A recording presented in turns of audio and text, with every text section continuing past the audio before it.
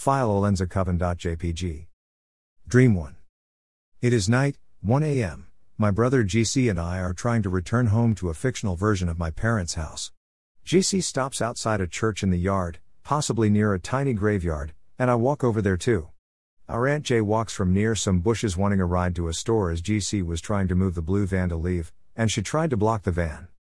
I tell her no, that I will pass on her message to mom about her wanting a ride to a store, but that I doubted that my mom will take her now because she was probably asleep and it was 1 a.m. My Jay responded that she, my mom, better give her a ride, and then my brother GC and I drove home. Our parents were trying to sleep, police helicopters started flying over, and my mom woke up. I told her about Jay. My mom then had me set my heavy backpack on the floor to block the door of the house, so that no one could push it open. I got a phone call asking me to help a store owner. He was being held hostage by a Mafia-like group at his store. The Mafia-like group want him to open his safe or something like that. Someone else and I went to the store. We decided to comply with the Mafia demands to save the store owner's life. The store owner was not happy about this, but it did save his life. The end of the dream involved a movie-like scene being filmed of me entering a room with people who were sitting on the ground with their eyes closed while showing off for the camera. My former male classmate JC was one of the people. He was doing exercises erotically, that is how he was showing off to the camera oddly, but I woke up. Dream 2. I am at a multi-story multi-purpose building that has a college and more. I walk through a hallway and I entered a classroom where a young woman is sleeping and wakes up. She has an encounter of some kind with a boyfriend of a witch. She gets angry and leaves. She is also a witch, and she returns to her witch coven to get them to help her get revenge on the other witch's boyfriend, etc.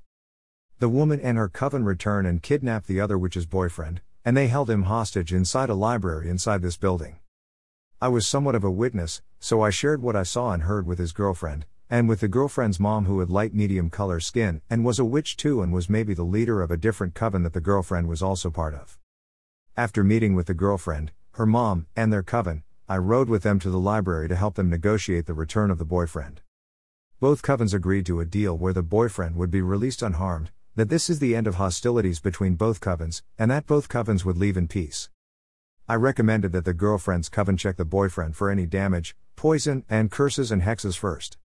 They checked the boyfriend. They probably found one or more curses, hexes etc. on him, and so they ordered the other coven to remove all of them now, or they would be attacked. The other coven removed the curses, hexes etc. The girlfriend's coven checked the boyfriend again. Everything was clear this time, and both sides went their separate ways. The end of the dream involved me walking around on the first floor of the building trying to find somewhere to get some food to eat. I stopped to ask a male college student. He said that there were some vending machines around somewhere, and so I continued walking to find them. I walked into a large room where a gathering with food and drink etc. was taking place, but I woke up as I walked through it. The end. John Jr.